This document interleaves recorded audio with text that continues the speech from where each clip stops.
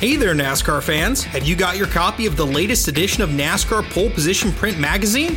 If not, there's no better time than now to subscribe at polepositionmag.com. NASCAR Pole Position is the only print magazine covering NASCAR. Officially licensed by NASCAR, NASCAR Pole Position Magazine is published throughout the NASCAR season, and each edition is an instant collector's item, packed with great feature stories and photography. The magazine is even mailed to you in a poly bag for those who love to collect NASCAR memorabilia. At polepositionmag.com, you can even find past issues available to purchase. Get your subscription to NASCAR Pole Position and get great NASCAR content delivered straight to your mailbox throughout the season. Learn more at polepositionmag.com. That's polepositionmag.com. Hey y'all, Rick Houston here, and I want to tell you about my new show, the Moonshine and Motorsports Racing Podcast. I've partnered up with the state of North Carolina Department of Natural and Cultural Resources to help uncover the history behind moonshining mountain boys, professional wheelmen, and the backwoods and city lights of the Tar Heel State. In the first episode, I sat down with Winston Kelly at the NASCAR Hall of Fame for a little behind-the-scenes gossip about Junior Johnson's engineering skills. He's got two things in his hand, pipe wrench and channel lock pliers, and they weren't new. They had been around the block a time or two. Wasn't the first steel they built, I bet? No. I think the pliers had been red before, but paint had worn off. And in the second episode, I talked to a professional hillbilly, a.k.a. Dr. Daniel Pierce of UNC Asheville, to find out the real history of moonshiners and their battles with the revenuers. He wrote about one of his experience of trying to chase down this bootlegger in this souped-up car, and he complained that the government gave him these piece of crap, cheapo cars, and that were really no match, but he thought he was doing pretty good, and then the guy just hits it and just takes off and practically disappear. But then the guy makes a bootleg turn and comes back towards him. And as he said, it was a game of chicken, and I was the chicken. And so he ran off the road. And actually, he was the guy who caught Junior Johnson at his daddy's steel when Junior got tangled up in a barbed wire fence. So check out the Moonshine and Motorsports Racing Podcast, available on YouTube, dailydownforce.com, and all of your favorite podcasting platforms. And be sure to check out my regular show on NASCAR history, the Scene Vault Podcast.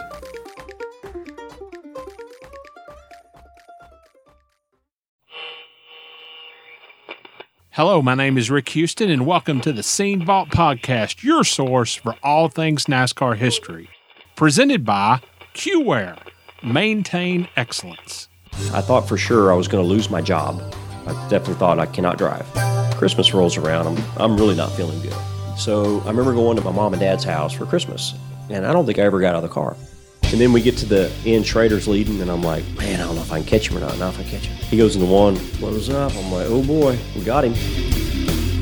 We get back to the motorhome. My dad's in there, and he goes, Cowboys won too. The day NASCAR and all of us associated in any way with NASCAR forget its past, that's the day we don't have any future. Hello, I'm Steve Wade. And my name is Rick Houston, and welcome to the Scene Vault Podcast presented by QWare. And Steve, this morning I was in Stewart, Virginia with Morgan Shepherd on his annual Christmas trip. Every year, I guess my first year on that trip was 1994. Yeah. So that's been 25 years. And I've made every one since then except for 3, I think. So that is a big part of Christmas for me.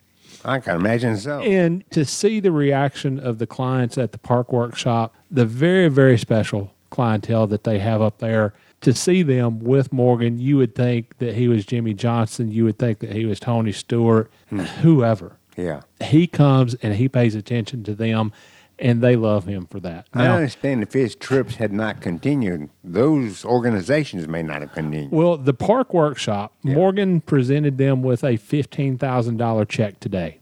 Really? All total, they were trying to figure out how much he had donated to them over the years. He actually donated a house.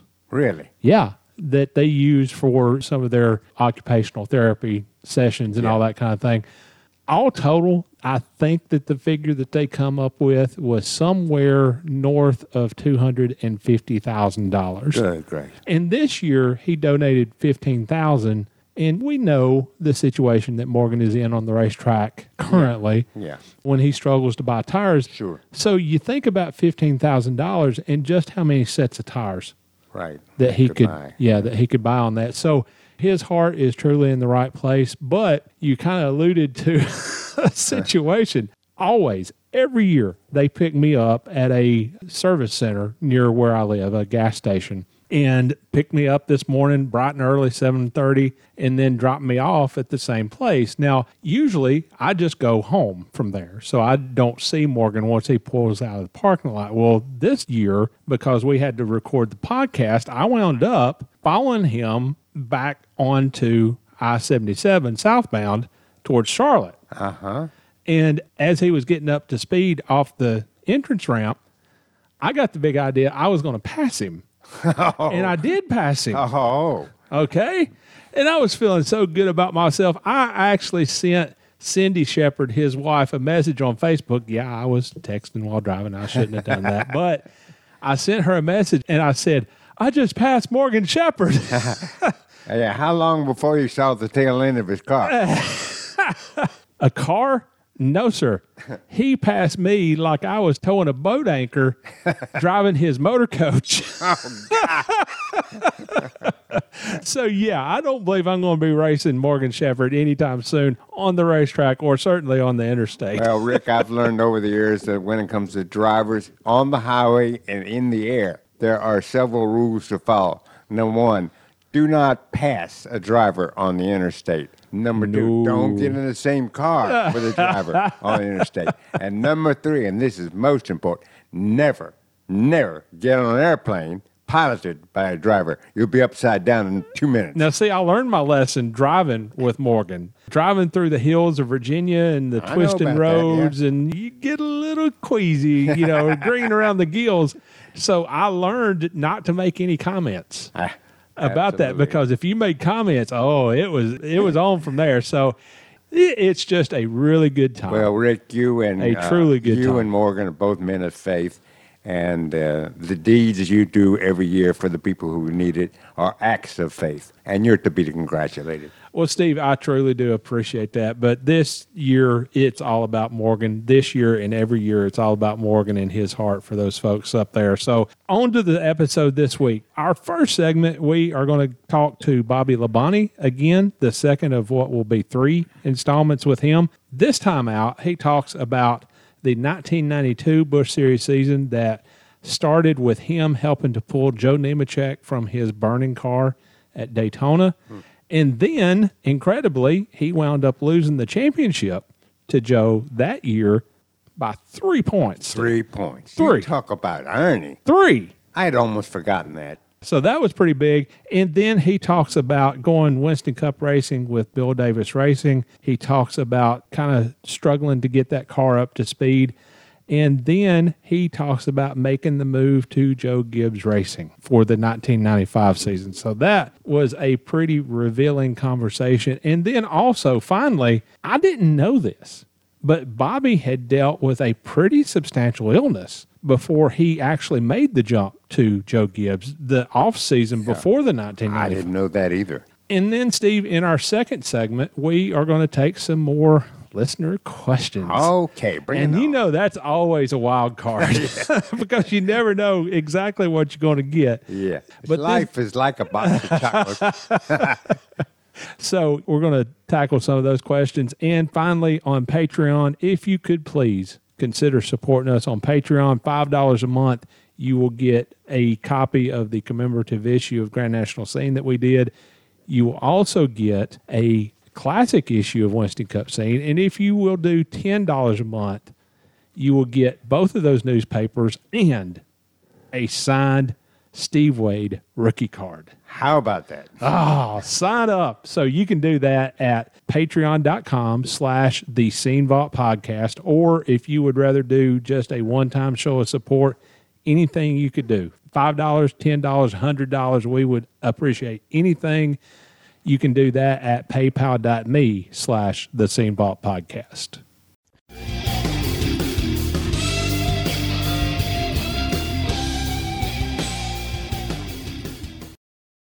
In 1992, you go to Daytona and you wind up helping Todd Bodine pull Joe Nemechek out of his burning race car. Yeah. That was pretty big. Yeah. That was pretty big. What do you remember about that? Well, I remember, it was when, I guess that's where I had the emotion part, is when you're in a car and that happens.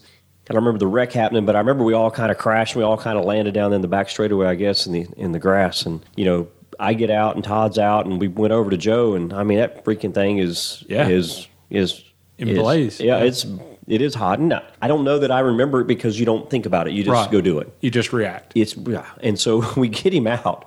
And I have a funny story and I have not so funny story, but we get him out. I mean, he was out of breath, breathing fumes, inhaling smoke. And so get him out. And it's like, I swear to you, we put him on the door top and you can almost hear his butt sizzling because it's so hot. So we get him on the ground and we lay him down on the ground. And I remember flipping his visor open and I'm, like, are you okay? And so then, then it's like, okay, you're okay. Now how can I go fix my car, right? So I kind of had a moment of like, okay. Gotta go. We gotta go. So, but anyway, so it was, I think back on that. I mean, it's like, man, I can't believe that happened, right? And I was so glad that we were there. And I mean, I hate that we wrecked, of course, because then you want to work on your car to get back out there, and you're just going through the emotions of it. But now the funny part is, of course, he wins the championship that year by 3 points, right? 3. And it's like 3. It's like I laughed about it later. I was like, dude, we should have left in there for just a little bit longer, But of course, that would not be what you'd want to do. You can say that later, but it's like, oh man, maybe charbroil him just a little bit. Yeah, more. just like So we talked about him having griddle marks on his butt from the seat and all that stuff. But I mean, wow, what a turn of events that could have been if it had been 15 seconds later, or you don't know. But again, it's more reaction. I have no idea what we did. I have no idea what sparked anything to go do what we did, other than the fact that just the pure, you just do it.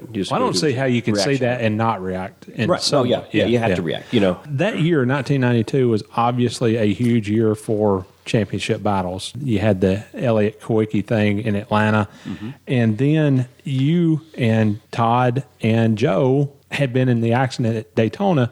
And ironically enough, the championship comes down to the three of you. And Todd kind of fades a little bit late, but you go into the finale at Hickory trailing Joe by 33 points. You have an awesome car. That thing's a rocket ship.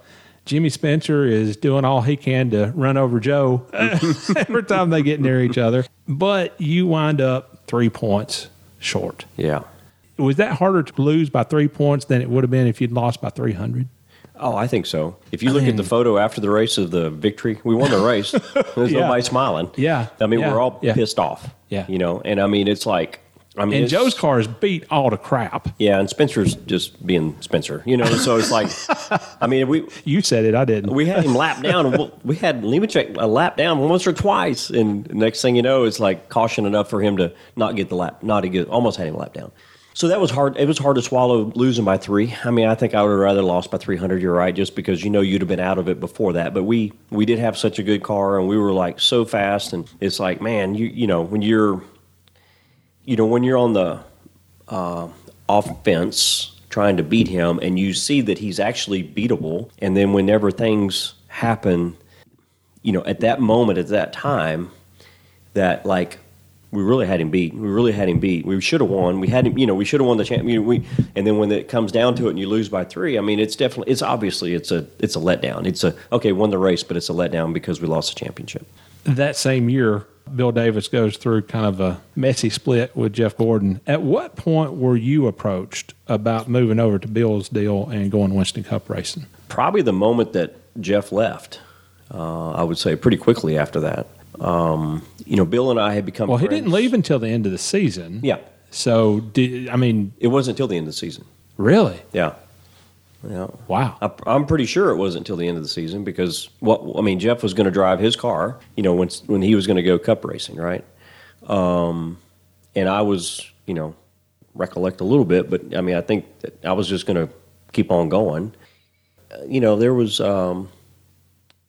I say talk. There wasn't talk about it because I think that was pretty well known that he was going to do that. But Bill and I had made friends through the years of, once he moved to Thomasville and got his race team going, and, I'd help with, here's the North State telephone people to get your phone hooked up. Here's the, your utility people that I know. Here's the banker that I use, and, blah, blah, blah, blah. So anyway, I'm pretty sure he was pretty geared up with Jeff until Jeff said, hey, I'm not going to do this, which, the end of the year wasn't like December back then. It was, right. Probably a little bit earlier. And that was probably first, I don't know if it was announced, but it became pretty well known that he was going to make a move. Yeah. Probably in May or so. Yeah, to the Cup Series. Yeah. Yeah. Yeah. When did he announce that he was leaving, though, that Rick hired him? I think it was probably in May. It was after Atlanta because that's where Rick Hendrick, quote unquote, discovered him. Yeah. And then it was pretty soon after that. I want to say it was in May when that was announced. Yeah. So I was trying to think of when that was. Anyway, when we got together, so it had to be before the last race. But we were putting it all together, and then when Jeff decided to leave, and I had a couple of the offers, and they weren't. Did you? Weren't nothing that I needed to do according to my agent, which was Terry. And so when that opportunity came about, when Jeff did leave, then I was like, all right. So my Busch Grand National team was set up, and David Green was out of a ride. So I said, all right, you drive my car, I'll go drive Bill's car. I'll move up to this level, and you move over here and to Trinity and find you a house, and I'll help you find it. And next thing you know, he's racing for me, and I'm racing for Bill. Now, was Terry officially your agent, or was that more just as an unofficial agent? Okay, I got you. I've been his agent too a couple times. So. 1993, your rookie year with Bill, you got a pole, a top 5, and maybe a handful of top 10s. Were you satisfied with that? Yeah, no. That was hard to. You think about. I remember the 1st of December, like December 1. There's like no race cars in the shop. It was like chassis sitting there, but there's like nothing done. Yeah. And I remember. I remember going over there for 28 of the 31 days of December, just like punching a clock, working all day, putting ductwork in, doing anything you can do to, build cars as Bill was trying to build his team up at the same time of you got your own engine shop, you're starting your own car, you're starting everything. And so, it seemed like that was that was probably a hard road to hoe when you think about that, like starting that program up like that late, even though that was back then and it was different. So saying all that, going to Daytona for the first time for the 500, we're not guaranteed in, right? Mm-hmm. I talk about pressure packed. We're not guaranteed. So we got to make it in. And I think we made it in. We're like 13th, 12th, 13th, 14th, whatever the cutoff was. We were one spot ahead of the cutoff. Terry helped me, throughout the 125s. So we made it in the race. And I think that was a year I remember. This is what you just did. I think that was a year that we were, we had to go to Sears and buy some die grinders, and we were cutting the tubes out of the intake and re-welding it up. And I was actually in Roush's trailer welding up intake because I knew how to wire weld. I knew the hell of heliarc, So it's like, you just when you do things, and we were just, how do you get speed? How do you do this? How do you do that? You just kind of, you start going. And Bill had the nicest stuff, nicest guy. He's the nicest employer. He had some good people, he and Gail. But it seemed like, it's like we had BSR, Billy Hess cars, and, I don't think they had, that was their Grand National cars were that, but this is Cup cars. And anyway, it was like, I remember going to Charlotte. It's kind of, this is where it turned. I thought for sure I was going to lose my job at Charlotte. For the Coke 600. I say lose my job. I was that first year? I felt like I was definitely on the cannot drive. I definitely thought I cannot drive because you had Tim Brewer there, you had all this going on. It was like, okay. And we weren't running that good. Things were not going right. We were, you can look back now, it's like, well, you're a new team. Things going on. I'll never forget, we go to the All-Star race. We're in the Open. Now, is this the first year? Yep, in 93. This is the Open race. So we take a car, And we go down there, and I think I qualified 28th, 26th, something like For that. the Open. Yeah. I'm like, just do the math. We're not going to make the next weekend's race. We're not going to make the Coke 600 race. Yeah. So we ended up with like a 2,800 pound right front spring, 1,200 left rear, 350, 400 in the rear. And that thing, the first lap on the track about wrecked. So we ended up having to get that just to keep the car off the ground. So we run that race, and of course my head's blowing up with just like all these like, what are you going to do, right? I got to go back drive my car. Where's my Busch Grand National car? I'm not dead drinking. What am I going to do? So all this stuff going through. So I went across the street from Bill's shop to Hagen's, and Pete Wright let me in. We can say this now, but I went over there. So I took straight edge, took tape measures, angle finders, and I measured a Laughlin car. So Pete helped me put a straight edge on the frame rail, measured up where the pivot points were. We go back to the shop, we drill holes, put washers in, weld them up. Go back to your shop, Bill Davis. Bill Davis shop. Yeah. Do that. Got 2 spindles that are just stock Laughlin spindles. Put on the car. We go back down there for the 600. Qualified 6th. I think it was 6. Wow. 6 or 8, something, somewhere in the top 10. And we went with 1,000 pounds less right front spring than we did the first weekend. Still had probably 1 1/8 bar in it, but had less. That was the only difference that we really made, was we went over there and copied that, pivot points on that car and got 2 spindles for it. So that and obviously qualifying that good. And Andy Petrie talked about it. He's like, I remember that race. I remember you all of a sudden you're like, what in the world happened to you? I'm like, yeah, me too. So at the mile mark 500, if it would have been a 500-mile race, it's Dale Jarrett and I running first, second, and third, something like that. And we ended up finishing that 6th place or something like that for the at the end of it, because we weren't quite fast enough, and I'm not experienced enough. So, but anyway, that was talk about a turn of events. So then we were able to, we got better, and we won the pole at Richmond and had a drop snout car, and it was good for qualifying, and so we had some good, then it was that season turned around for us. Seemed like that was a turning point for us to go, okay, well, maybe this works for him. So 93 and 94, you run for Bill Davis. When and how did you first hear from Joe Gibbs and or his people? Yep. So, as the year went on in 94, of course we changed from Fords to Pontiacs, got Rusty's old Pontiacs, went that route, and then towards I think Maxwell House was, at some point in time throughout, they were like, all right, we're bowing out of the sport. And so Bill was talking, trying to get negotiation or trying to get sponsors right and left, and so we get to, towards the end of the year, and again, it's like, well, I'm not sure. I guess I have to go back drive my Busch car again.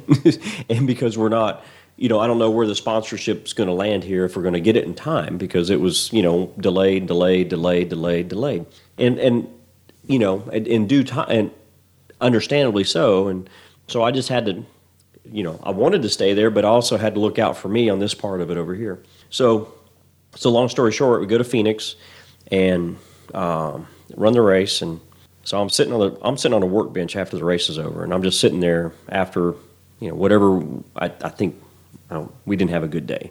I'm sitting on the workbench, and I look in front of me, 20 yards, 30 yards, something like that, 40 yards, and I see Coach Gibbs. And I'd seen Coach Gibbs early in the year for Pontiac. I had been to Florida he spoke at a conference, and I was there for that. And I'm just there, I'm just hanging out. Does he even have a clue who I am? I have no idea. But I'm not there because of him. I'm just there because of Pontiac made me go, and he was just happened to be the speaker because he's GM, I think it was. So anyway, I'm sitting there, and he looks at me from across the way, like yardage away. He goes, I need your number. I could read his lips. I need your number. And I go, could you get a marker fast enough? Well, to be honest with you, I honestly, I thought, for surely he's talking to somebody behind me, because I'm like, they're just not wanting my number. Why do you want my number? So anyway, I want your number, So about that time, Jimmy Makar walked up and said, hey, Joe wants your number. I'm like, okay. So I flew home, gave him my number. So I flew home.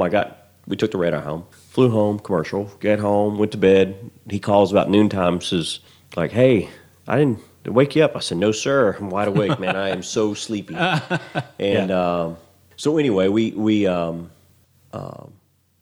that was kind of the conversation. Now, we kind of worked on this in the back story a little bit because DJ and I had worked on it. He was trying to go to Yates. Okay. And he was trying to leave them go to Yates, and I'm trying to figure out what I'm going to do. So throughout all this, it was crazy. So this is something you'd actually talk to DJ about? Oh, we talked every day. Really? Yeah. Okay. Yeah. So we were talking every day on, can he get out? Can I get out? Can he get out? Can I get out of my contract? Can he get out of his contract? And I'm sitting there, I don't know if I can. He don't know if he can. But he wants to drive the 88 car, or 28 car. And, I had Robert call me once or twice and like, hey, if I can't get DJ, you want to drive this car? And I'm like, well, of course I would, but yeah, I've got a contract, and if Bill doesn't, get a sponsor, can I still get out? If he didn't have a sponsor, so I'm not trying to get out. So you were still under contract? Yeah, I'm not trying to get out just to get out. I'm trying to figure out what to do in case he doesn't get a sponsor. So, but Robert's like, I remember I was in Ohio buying a new trailer for my Grand National team, and at High Tech, and he called and he said, hey, do you have a problem with Mac Tools? I went, nope, I'm good with Mac Tools. You get this? Yep, I'm good with that. All right, call you back. And then he wouldn't call for 3 weeks, or not 3 weeks, for 3-4 days, and I'm panicking. Yeah. And then, so, it was like one of those things where it was orchestrated. It seemed like it was orchestrated enough by DJ and I say, okay, if I can get out of here and drive the 28, maybe you can drive this car. Because DJ couldn't go unless they had a replacement, of course. Because they weren't going to just let him go. Who they going to hire? So they had to have somebody in the wing. And I was like, I'd rather drive the 18 than the 28 because that's a lot of pressure on that one. And I wasn't ready. I'm my year 2. Wow. Okay. So, yeah. So that was kind of in the works of it. So then when Coach, connected, we kind of, I think we were just wishfully thinking if it could go this way, that'd be great. So then it worked out where, of course, DJ won Charlotte, but yet he still got out of his contract. And I was able to get out of mine and go there. I'd hate to see a diagram on that deal. Oh, it was, yeah. Hey, what'd you hear today? Well, I ain't heard nothing today. What'd you hear today? I ain't got nothing yet. You scored your first win at Charlotte in May of 1995. Yep. What was that like? After going through what you'd been through, with the truck fire and everything that you've been through with your own Bush deal, you're at the peak. Yeah. At that moment. What was that like? Well, I'm about to go back a little bit on you, if that's okay. That's absolutely fine. So when I go, and I don't know if this is in any of your questions, but when I go to drive for Coach at the end of '94, we go test, right? So we go test in Texas at Texas World Speedway. So we go down there, and it rained for 3 days, but we got a few laps in, and I'm like, this is like totally exciting for me. This group, it's just. These guys they're on it, you know what I mean? I'm like, holy crap, I've never seen this before. This is awesome, So the last day I'm there, at the test, I woke up that morning, I don't feel good. So I'm like, I feel awful, just got no energy. So we finish our tests, or finish the rain, and we go home. So that was early December. So by the time Christmas rolls around, I'm really not feeling good. So I remember going to my mom and dad's house for Christmas. And I don't think I ever got out of the car. I just stayed in there, just did whatever. I left to go home. I can't sleep at night, and I had no energy throughout the day. So I think it was after the first of the year. It was after Christmas. I called my doctor. I said, hey, man, I just don't feel good. Kind of told him what I had, what I felt. So he went, right away, he said, you got Graves' disease. I was like, what? I was like, really? I was like, what in the world is that? That sounds worse than what it really is. He said, well, really, fortunately for you, the guy that came up with, or the guy that diagnosed, first of all, his last name was Graves. So it's like, okay, good. So I go to the shop, and I go to the shop. I said, I got something I got to tell you. Sat down with Coach, and I told him what I had. And it's like he never batted an eye. He says, well, we'll get you in the Mayo Clinic. We'll get, he just like, boom, boom, boom. He knows how to fix things, right? Yeah. So I went to the Mayo Clinic once. Now, I didn't realize this, but when he, back in Phoenix, I got pictures driving the Maxwell House car. I looked like death warmed over. I was 149 pounds, but I just thought it was stress, a kid, fixing to lose your job. How much stressful can it be, right? So your stress might lay on your heart, right? So in your mind. So anyway, I go to the Mayo Clinic in Jacksonville, and I go down there, and I went twice, and I know I took one radiation pill to get rid of my thyroid. So, and prior to that, I go to the doctor at Baptist.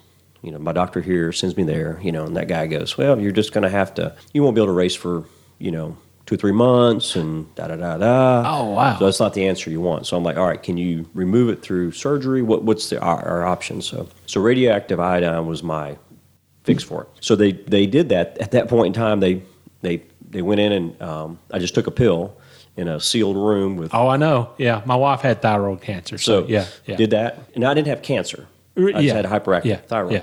So anyway, I took the pill.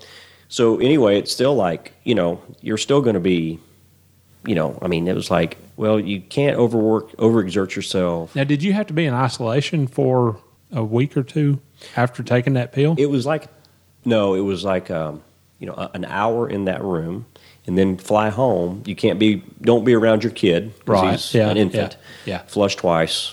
Not isolation, but just be smart don't hug your kid and breathe all over him because you've got radiation in your system. So anyway, I ended up, I think David Green tested for me at Daytona, which was a hilarious story on its own. But so he tested one of the 2 tests that we would go do. So anyway, but the doctor still told me, he's like, you really can't be, you can't be overexerting yourself. You get all worked up. You could still have, like a heart attack or a stroke and yada yada. And I'm like, that's how this is going to happen, But anyway. Yeah. So I remember buying a bicycle. My wife and I bought bicycles and rode around the Spruce Creek for the week that we were there just to kind of get stamina because I was like zapped out. So anyway, so going back to your question, I know I'm going back a little bit, but going back or going to the Coca-Cola 600 and winning that, we'd finished second at Rockingham, finished second at Atlanta. I think we finished second at Darling. I mean, we'd run good. Jeff Gordon was just crushing us. You know what I mean? We're just second. Yeah. So then to be able to go to the Coke 600, I mean, again, I just felt like we were, we're inching up on it. We're getting better. We're getting faster. Now at this point in time, I will have to say that at the Coke 600, Darrell Waltrip walked up to me, and he goes, "What are you doing?" Because every week I'd beat the seat out with a hammer because I was gaining weight right and left. Because now my thyroid's normal, everything I eat, I was wearing instead of it burning off like I was before. Yeah. So I went from 150 to 180 pounds by the Coke 600. I gained 30 pounds. So every week I couldn't fit in my seat. I'd beat the seat out. He'd walk over. Every week he said, "You beat your seat out." And I was like, "You don't. I'll tell you later." So anyway, that night, I mean, obviously, again, we're like one of those things where it's like we're getting closer. We're not a favorite, but everybody's, we're fast and we're fast and we're fast. So we get to the Coke 600 and, it's just like, okay, we're running good.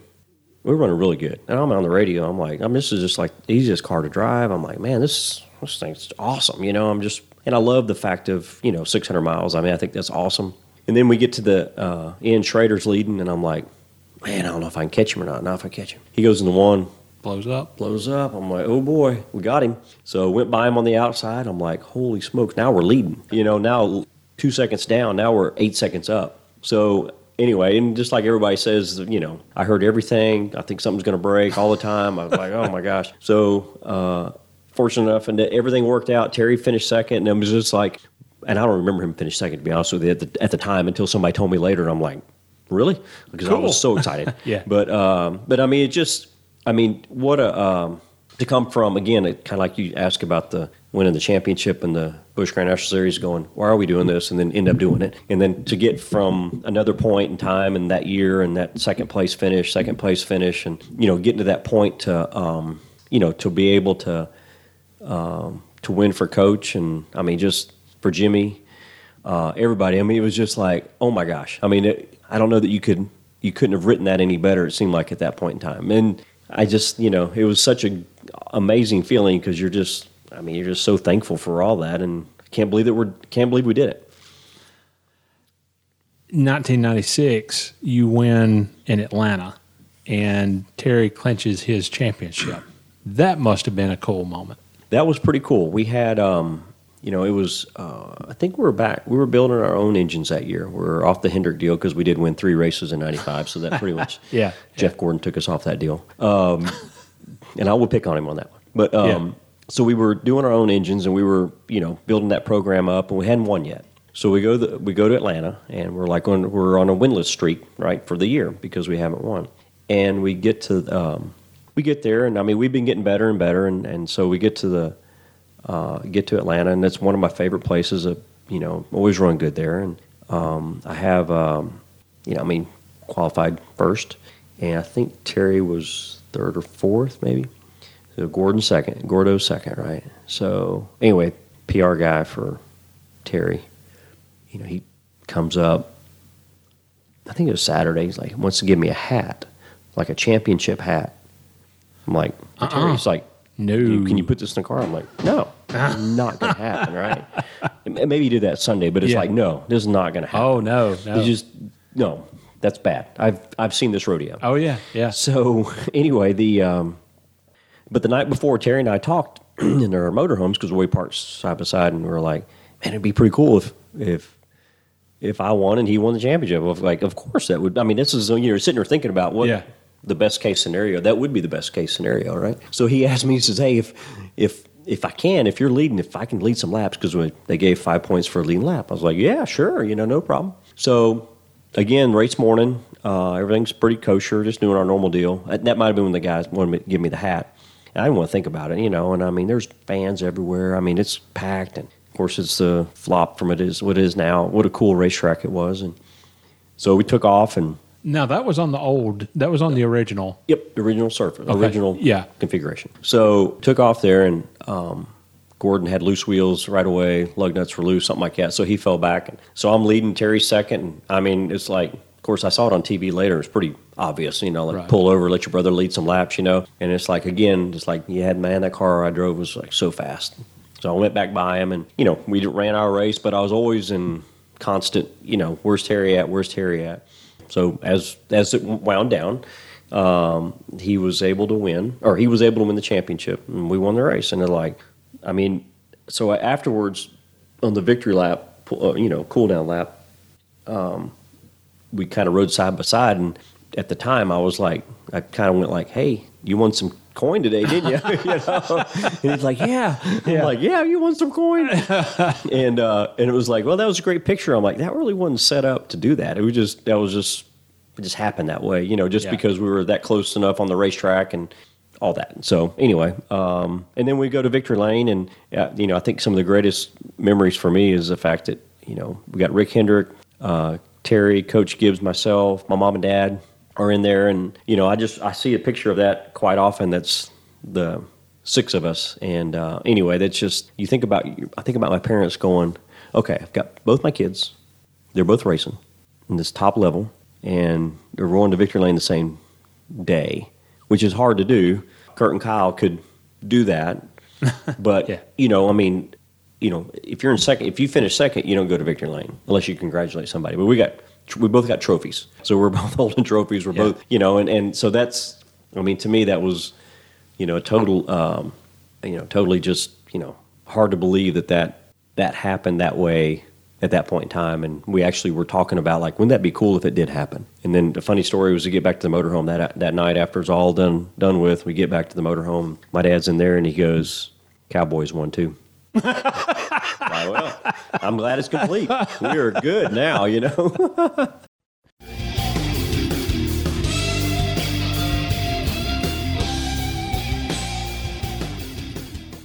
Hey listeners, this is Eric Quinn, General Manager of QWare.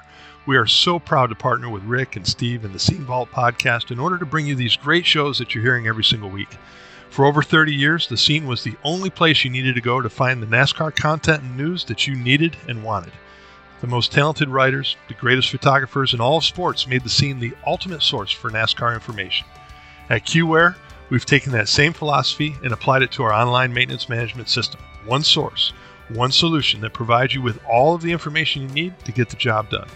At QWare, we know that every building, every campus, every factory, school, shop, museum, healthcare facility, every office, every building, it all needs to be maintained.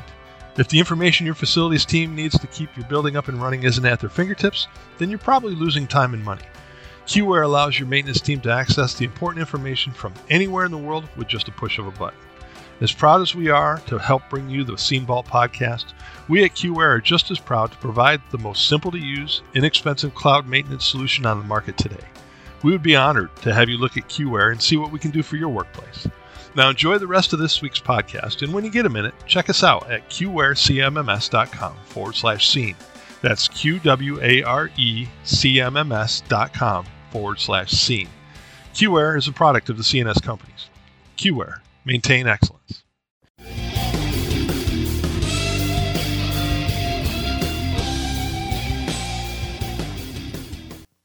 Steve, in the 1992 Busch Series season opener at Daytona, Joe Nemechek winds up wrecking and his car explodes into a ball of fire. And there's actually a pretty good photo sequence of that in my book, Second to None. And then there's also a photo of the aftermath of that where Bobby and Todd Bodine are helping to pull Joe out of that car. And to hear Bobby Labonte talk about pulling Joe out of that car, and then Joe's kind of sitting on the windowsill of the car, Steve, he said that you could almost hear Joe's flesh kind of searing. And Really? Oh, man, I don't know. That was something else. 3 things that no driver should ever experience. Number 1, a very sudden violent stop. True. That's the kind of thing that hurts a driver. Right. Also, getting T-boned in the driver's side door. That's not good. And finally, fire. Yeah. I just cannot imagine The being in the greatest middle of something fear like that. among those Yeah. is fire. Yeah. Fire is probably the single most universal fear, what if you want to call it fear, that drivers have. No, I think you can call it fear. Absolutely. And don't get me started on Justin Bonnett's deal at Five Flags Speedway and his car catching Yeah, on I heard fire. about that. And the video where that captures the fan reaction and the people kind of around that accident, everybody else is grabbing their cell phones to start recording that rather than going to help. Well, Now, for most of my career, early career, and for a large portion of my career, one of the things about fire and the fear of fire was, of course, the potential to do major injury. But the other thing I think that helped in this fear is those drivers didn't know how long it was going to take for help to come to them. Yeah, Much yeah. different than today, but back in the day, it was not good. Steve, what is so ironic about that? The season started at Daytona with Joe's car on fire and Todd Bodine and Bobby Labonte helping to pull him out of that. And the championship that year comes down to Joe Nemechek, Bobby Labonte, and Todd Bodine. How about that? And Todd, he was within striking distance, but something was going to happen to Joe and to Bobby for him to be able to come back from the deficit that he was at. But they go to Hickory for the season finale. Now, if there's any place ever where a championship should be decided, it's a place like Hickory Motor Speedway, because you know that that's going to be a battle royale. Yeah, absolutely. I mean, coming off the top ropes. And that's pretty much what happened that year, because evidently, I don't know what was going on with Jimmy Spencer, but he wound up getting into Joe just every time he got a shot.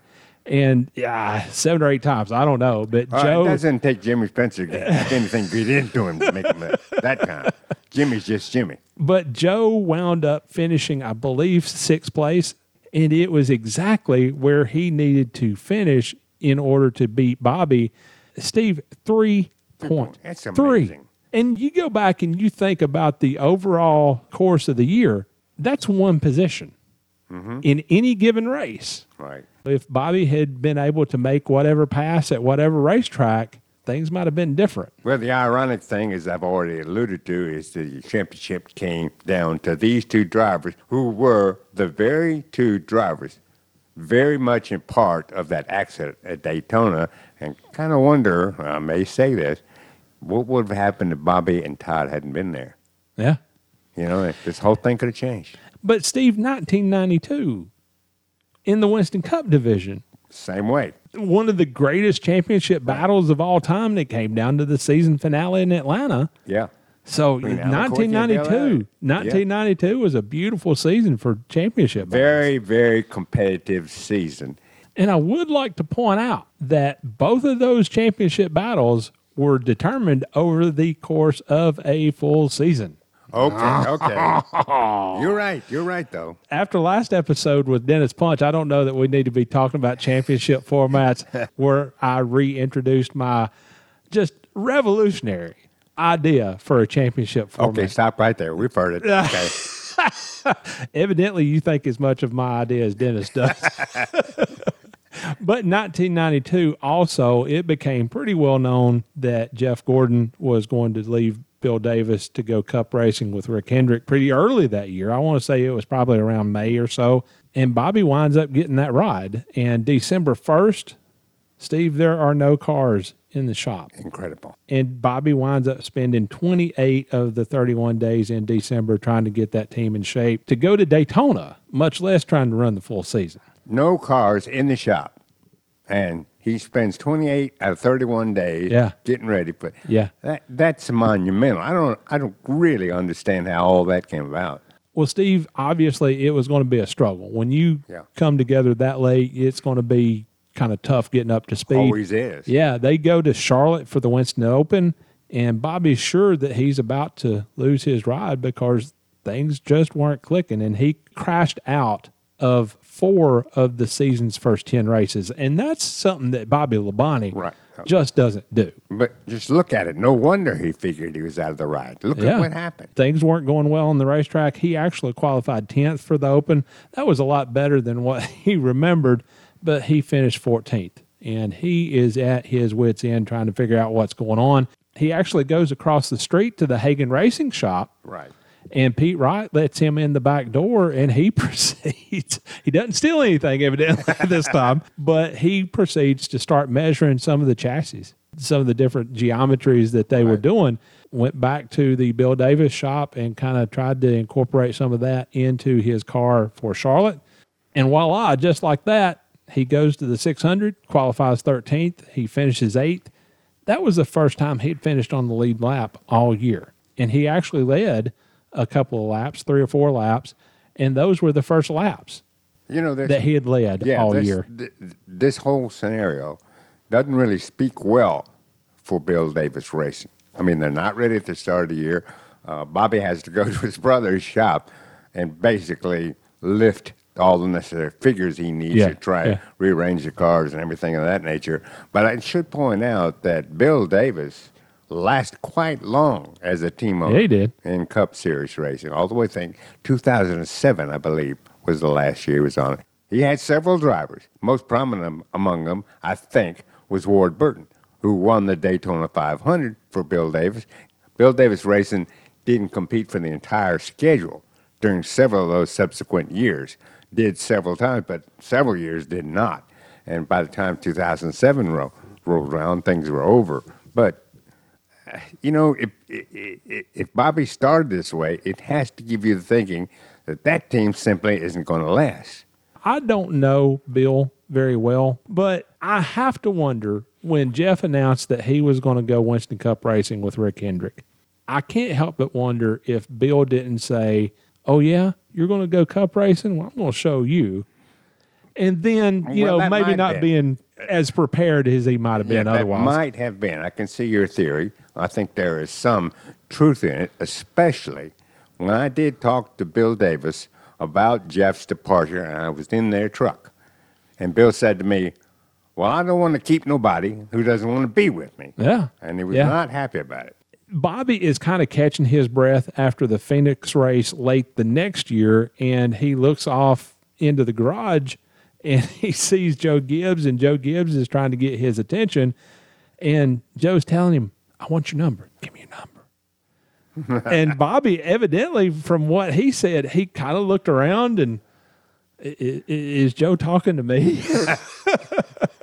It turned out that Joe was looking for another driver. Dale Jarrett was talking about going to Robert Yates after Ernie Irvin got hurt so badly at Michigan. And Bobby is wanting to go to Joe Gibbs, so they're kind of helping each other out. Again, one of those deals that never happened. A very good possibility for Bobby was Robert Yates. Robert had actually talked to Bobby. Oh, so how about that? I think Robert Yates and Joe Gibbs both saw a lot of potential in Bobby Labonte. They weren't buying his results as his true skills. Yeah. They're seeing great potential. Well, this is how the garage has evolved. Bobby actually preferred to go to Joe Gibbs because he didn't feel ready for a top flight ride like Robert Yates. Because at that time, Robert Yates he's one of the 2 or 3 best teams in that garage. And Joe Gibbs had some success with DJ, had won the Daytona 500, but they weren't considered the elite of the elite yet. Right. Bobby lands the ride with Joe Gibbs Racing, but during the off season, he's feeling really, really bad. Really bad. He talked about going to his mom and dad's house for Christmas and couldn't even get out of the car hardly. He was feeling so bad. And he is actually diagnosed with Graves' disease. Terrible name. Which is an autoimmune disease that impacts the thyroid gland. Bobby's reaction was the same as yours. Graves' disease. What? And the doctor had to explain that the doctor who discovered this or who diagnosed it was named Graves, I hope. Was named Graves. So, but Bobby had dropped to 149 pounds. Great. And he said when he was at the end of the 1994 season, he saw some pictures of himself, and he was looking kind of haggard then. 149 pounds. He kind of chalked it up to the stress of having a new kid. He was about to lose his job and so on and so forth. Yeah. So he said that he went to Joe Gibbs, and Joe didn't even blink. He said, we'll get you in the Mayo Clinic. We'll get you taken care of. And everything turned out fine. And that decision paid off because at Charlotte for the World 600, Bobby Labonte won his very first Winston Cup race. Potential realized. I think Joe Gibbs probably expected something like that out of Bobby. So after going through all that, he wins his first Winston Cup race. He makes it to the mountaintop. After going through that kind of health scare, he actually had to take a radioactive iodine pill.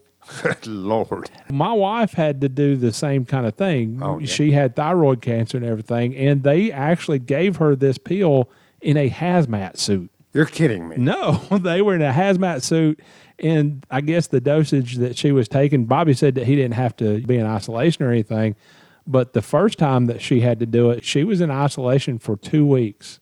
A radioactive pill? Yes. Yes. Yeah. Good. And then the second time that she had it, she was able to stay at home. The boys had to go stay with their grandparents, but she was able to stay at home, and I had to sleep in another bedroom. But she was radioactive. I couldn't be around her. But at one point, I don't mean to laugh, but at one point, I actually went by the door of the bedroom where she was, and I threw her a pack of microwave popcorn. I said, "Here, hold this. Tell me when it's done." You didn't. Yes, I did. And we're still married, believe it or not. That was in 1995, and then Bobby wins the 1996 season finale in Atlanta while Terry clinches the championship. So that was a big day for the Labonte family. And Saturday, Terry's PR rep comes up to Bobby and wants to give him a championship cap to wear after Terry wins it all. And he was going to carry it in his car and everything. And Bobby said, no. Ooh. No, that is bad mojo. No. And to quote Toby Ziegler from The West Wing, you don't want to tempt the wrath of the whatever from high atop the thing.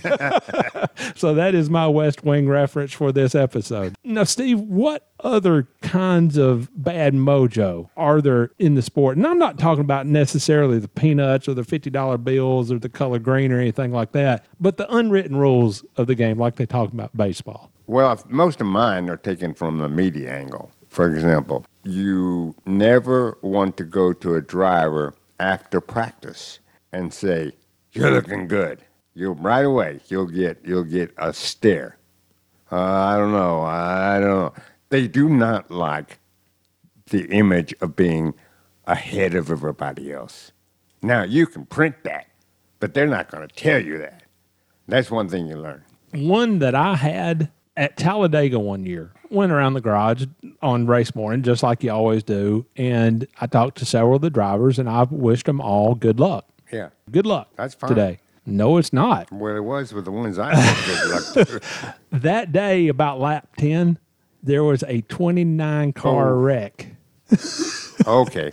And, Steve, every single person that I talked to and wished good luck that morning was involved in that wreck. Good. So thereafter, I would not wish a driver good luck for a race. Now, I would say go get them or, whatever, but I would not say good luck That's at all. sort of along the lines of what I was trying to explain. Yeah. You can go to a driver and say, you're looking good. I think you got this one, and you're not going to get anything but a look. They don't want that. Now, they might feel that and tell the team that, but they're not going to tell you. Well, I put together a photo of all the living Busch Series championships at Charlotte in the year 2000. That was in May, so it was kind of early in the season, but Todd Bodine and Jeff Green had kind of separated themselves from the rest of the field. I think both of them were like 250 points ahead of third place. And I went to both of them and asked them if they could possibly be in this photo as the potential 2000 Busch Series champion. Correct. Neither one of them agreed to do that because that was really a no-no. And I absolutely fully understood. Right. Never tell the drivers or ask them to do anything that indicates they are best, that they are so much further ahead of the others, because you're not going to get any cooperation.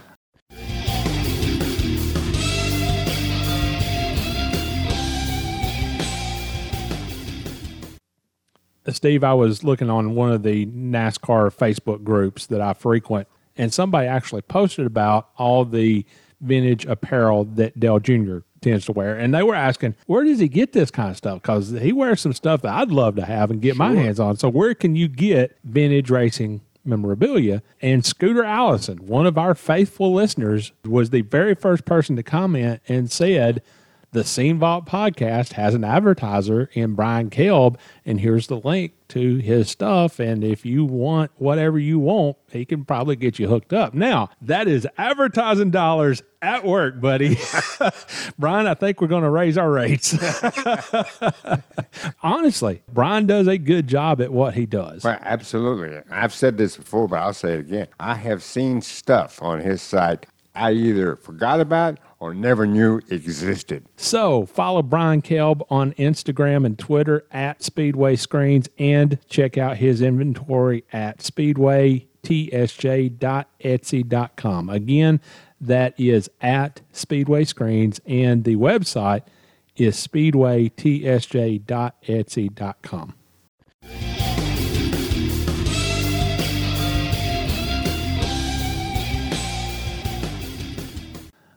Steve, I don't know about you, but I'm kind of looking forward to next season to where we can dig into the issues of the week again. Because some of these questions are pretty tough. It kind of requires us to do a little digging, and that was certainly the case with Barry Avery's question on Facebook. And he asked, I have always wondered if there was a behind-the-scenes story of Gary Nelson trying to run the number 28 Robert Yates racing car on the chassis dyno at Talladega and blowing up the motor. Robert Yates was pissed off and made no attempt to hide it. Now, Gary Nelson at the time was the Winston Cup director. Is that correct? Yes, he was the Winston Cup director. Now, I can already smell rat, but go ahead. Evidently, what had happened, Robert Yates had some horsepower at Daytona, Talladega, and some other teams were complaining and wanting to see what kind of numbers they were running. And that week in April of 1996 at Talladega, Ernie Irvan and Dale Jarrett swept the front row. And after qualifying, NASCAR decided that they were going to put a number of different cars on the chassis dyno to see what kind of horsepower they were putting out. And that would have been all well and good. Yes. But then Gary Nelson gets behind the wheel and he evidently smokes the clutch, and he doesn't just tweak the engine. It evidently blew to Kingdom Come. That's nothing against Gary Nelson. He was a very experienced crew chief, a very innovative crew chief. but evidently he wasn't that great at operating a chassis dyno. Well, there is that theory, but of course, you know there is another. Gary, in the May 2nd, 1996 issue of Winston Cup Scene, said, "I hope it did no damage to the engine. I know the clutch is going to have to be replaced." Are you kidding me? I hope it did no. I know the clutch is. Come on. Now, Gary. Look, I don't know exactly what happened, but let's put some facts together. Everybody is suspicious of Robert Yates' engines. They're doing chassis dynos at the track. Gary Nelson not only is suspicious of the engine, I think he knows something is up in his own mind. No. Do you? I think he knows something's up. You don't think he did it on purpose, do you? Well, let's put it this way. Yes. Really? Now, I know I'm sounding like a conspiracy theorist, but Gary Nelson was one of the shrewdest crew chiefs out there. And I have an idea that he knew exactly what was going on. Now, the easiest way to solve this problem was to make a mistake, quote unquote, on the chassis dyno and make the engine useless. Now, what does it matter to him what kind of horsepower, what they're doing? How is that horsepower made? That's the question. If Gary Nelson thinks or had proof or had reason to believe, whatever you want to call it, there was something in the engine construction that was giving the team the edge, the best way to stop it is to get rid of it. Now, why do you think he would do that? Well, if it's found to be illegal, they're going to get rid of it anyway, so why they need to blow it up? My point is he's going to make Robert Yates work to get in that race. Ooh. You're thinking there's some punishment in there. Well, I'm saying that I would not put it past Gary Nelson to install that type of punishment. Now, I'm not picking on Gary or anything. I've seen it over the years. Bill Gasaway, who was a NASCAR Winston Cup director for several years, was famous for making life difficult on teams that he thought or knew were cheating. He'd do it his own way, and he made them work, made them suffer. Now, in this particular instance, if he takes a chapter from Gasaway's book, that's exactly what he's doing to Robert Yates. Well, Robert Yates definitely suffered because he said, it's junk. The pistons are like a crater on the moon, like BBs got in the cylinder walls and bounced around. It needs new rods, pistons, crank, all the valves, everything but the cylinder head casting and the block and the intake manifold. So there you go, Robert. Yeah, that engine got dumped. And NASCAR did offer to fly the engine back to the team shop in Charlotte to be rebuilt the night before the race. And Robert thought about doing that because he had the backup engine, tried that, didn't really do what he wanted it to. And then a third engine and tried that out, and then that didn't work either. So in Ernie's car, they basically built a fourth engine out of parts from the backup engine and the third engine. Right. So Robert Yates Racing, they had a lot of work to do that weekend to come back from this mistake, quote unquote. Well, there may be something inside of Gary Nelson that was saying, take that, Robert. Ooh, you heard it here first on the Scene Vault podcast. Yes, I'm sir. just saying it's possible. Yeah. Ernie did wind up struggling during that race and then wound up in a multi-car crash that left him 31st at the end of the day. So if it was on purpose, I would say mission accomplished, Mr. Gary Nelson. I don't want to say it was the icing on the cake, but for whatever reason, they were running this chassis dyno and trying to get the computer data. And evidently, nobody hit record or dumped the data. So they didn't even get the data that they were looking for. Computer error? Do you or think Gary Nelson? Well, so far it's laid out in front of you. Rick, I know there's no conclusive answer, but if I was a good attorney, I would take that particular evidence and go to town. Dale Jarrett had won the Daytona 500 that year, so his car and engine went to Daytona USA, and then Ernie's engine gets blown, so that's two pretty hefty price tags at Daytona and Talladega. True. Our next question, Zachary Rabicow, who is one of our Patreon supporters, and he asked, what led to NASCAR leaving short tracks such as Myrtle Beach, South Boston, Hickory, and many others around the turn of the millennium? One word, facilities. One word, facilities. That's it. Absolutely. And I will say this, first things first, I loved racing those places. Oh, yeah, a lot of people did. Because you talk about old school racing, that's what you got at Myrtle Beach, South Boston, Hickory, and some of those tracks. And because I loved it, you kind of learned to overlook some of their shortcomings, and you maybe loved it because of some of those shortcomings, but only to a point. That's right. And you and I were talking before we started recording, this was an issue that went back several years in the Winston Cup division, where some of the facilities weren't what they became in later years. What they had to become to survive in later years. I remember getting a handwritten finishing order at the end of a race. Absolutely. Back in those days, we're talking about the media here. Now, first, let's realize none of these tracks, and I'm talking Cup racing right now, except for Daytona, even had a media center. A press guy had to go to the garage and down the pits and get his stories, and in some cases, get in his car, drive all the way around the track, if it was a super speedway, go up to the press box and work there. Is that a short track, like a Bristol or North Wilkesboro or Martinsville? Once you got your material and you wanted to go back to the press box to write, you had to wait until practice was over because there was no tunnel. And that was exactly the situation at each of these racetracks. Right. None of those tracks. I've been to all three of them. Yeah, none of those tracks had any kind of infield media center.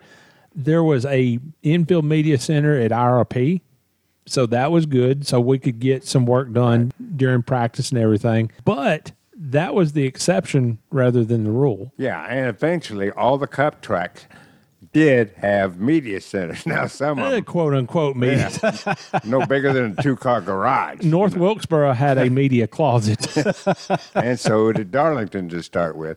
And that's the way it slowly evolved in Cup racing. And NASCAR was always trying to grow the Busch Series. And in order to do that, it found itself having to stop going to venues for not only media consideration, but fan consideration.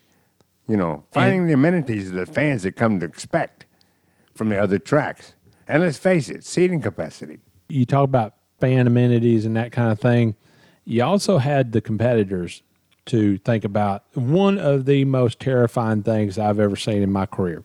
South Boston and Hickory, they had no pit wall separating pit road from the pits, the crew members. Hickory one year, Kevin Grubb gets in a wreck, and he drives into the pits, Steve. Yeah. And he runs into the pit box and everything, knocks Todd Wilkerson off the pit box, winds up breaking his arm. And so that was the last race ever at Hickory. And I'm telling you, that could have been really bad. Absolutely bad. And several other short tracks had that similar pit design, lack of pit safety, shall we say. Myrtle Beach, the press box, I literally took Dramamine before the race because it swayed. And it swayed bad enough to where I honestly thought that it might be a safety kind of thing because it was pretty bad. Yeah. Also, one year we were at Myrtle Beach, there had been a thunderstorm, and evidently lightning had knocked out the scoreboard. So the entire race, we didn't have a scoreboard. And so we scored that race in the press box ourselves. So really? 5, 1, 2, 3, 4, 5. 1, 2, 3, 4, 5. And then we go 5, 10, 15, 20, 25. Yeah. You know, so we're on lap 297. I can remember going to tracks where there's no electronic scoreboard. Yeah. It was manually changed every 5 laps. You know, it was kind of antiquated. And again, I loved it because it was the very definition of old school racing. But at the same time, the Busch Series was becoming a more quote unquote professional division. Absolutely. And you can't be having things like cars going into the pits. Exactly. And You just can't have that. You got to have the kind of amenities that a major league sport like NASCAR has had to come to expect and demand. That's why we saw so many speedways on the Cup circuit starting to add seats, improve the pits, have media centers, take out guardrails and make walls out of them, and everything of that nature. These tracks, like in Hickory and Myrtle Beach and South Boston, I don't think they had the finances to keep up. Yeah. And so they sort of fell off the schedule, and there were a couple of tracks that fell off the Cup schedule. And I know that somebody's going to hear us say that and talk about the lack of media facilities and think, oh, the media is a bunch of cushy jobs and they're whiny and all that kind of thing. The fact of the matter is, we have a job to do at the racetrack. Right. And today, when fans who live far away from where the race is being held, they depend on the media to keep them up to date. Any major league sport will tell you that the media, television, radio, print, cyberspace is the lifeblood of their sport. And therefore, they have to make it as easy as possible for them to get the word out, because so many people are looking for that information from that facility. Another question that we got was from Matt Coleman, and he asked, why did Andy Santerre not last longer in the Busch Series? He won a race after breaking his leg, but still lost his ride. Ball's in your court, Rick. I don't know how else to put it. There has never been a nicer driver ever step foot in a NASCAR garage than Andy Santerre. He was one of the nicest individuals that I've ever met, period. Regardless of whether or not he's in racing, he's just a genuinely nice guy. Now, also, I don't know that there has ever been a more beautiful driver's wife ever step foot in a garage than Andy's wife, Sue. I have to tell a story about Todd Bodine. Okay, I think I know this story. We were at Watkins Glen, and my wife and I were expecting. We were expecting the boys to come along, and we hadn't told a lot of people because it's just something that you keep under wraps. But when we finally announced it and everything, and there was actually, I think, a notice in the newspaper, Sue actually saw the announcement in the newspaper, and she came up to me in the garage, and she said, "Is this true? Are y'all expecting?" I said, "Yeah, it's pretty cool. You know, we've been trying for a while." And she just broke out into this just huge grin, and she hugged me. And Steve, she hugged the stuffing out of me. That took a lot of work. You know, so that was pretty cool. Now, Todd Bodine was standing nearby, and he saw Sue hug me. And when Sue walked off, I, was going to go on about my business, and Todd got my attention. He said, "I don't know what you told her, but I'd tell her again." So that being said, Andy Santerre and Sue Santerre, they were truly good people. And Andy had actually kind of had to overcome a lot physically because he had had a really bad case of, I guess you pronounce it, Guillain-Barré syndrome when he was younger. So he'd had to overcome that. I believe Ken Schrader also dealt with that. But Andy wound up breaking his leg in a big crash on the backstretch at Daytona in the 1999 season opener. He came back about halfway through the season, DNQ'd for his first couple of races back. But then, Steve, he won at Pikes Peak. How about that? He won at Pikes Peak after being out of the car for so long and DNQing and failing to qualify for races. At Michigan, they put Ricky Craven in the car, but Ricky missed the race there. And then finally, Andy was back in the car at Bristol, but then he failed to qualify at Darlington. Now, Steve, I have to ask you this question. How many drivers have you ever fired? Well, no driver whose beautiful wife gave me a big hug ever got fired. I can tell you that. Andy failed to qualify at Darlington in the fall of that year. And I caught up to George Debadar, who is the Innovative Motorsports team owner in the garage after qualifying, after Andy had missed the race. And he proceeded to tell me that he was going to have to let Andy go. You know, he hated to do it. Andy was a great guy, but he had to let him go. And so I called Andy at home to get his reaction. And Sue picked up the phone and she said, "Hey, Rick, how you doing? Blah, blah, blah." And I said, "Well, I'm just calling to see if I could, get a reaction about what's going on and everything. And she goes, "What's going on?"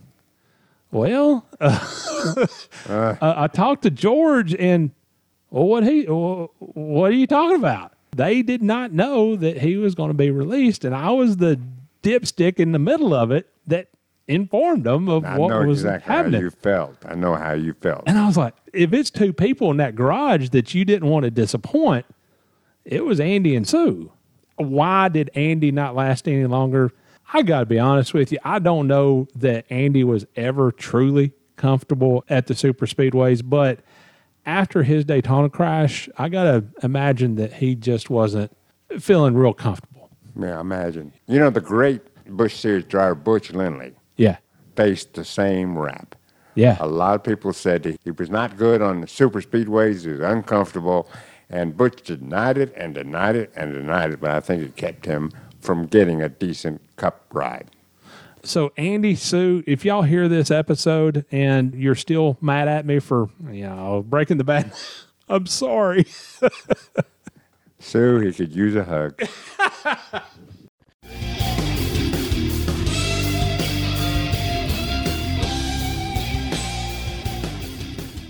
Hello, I'm Buddy Parrott, and you're listening to the Scene Vault Podcast.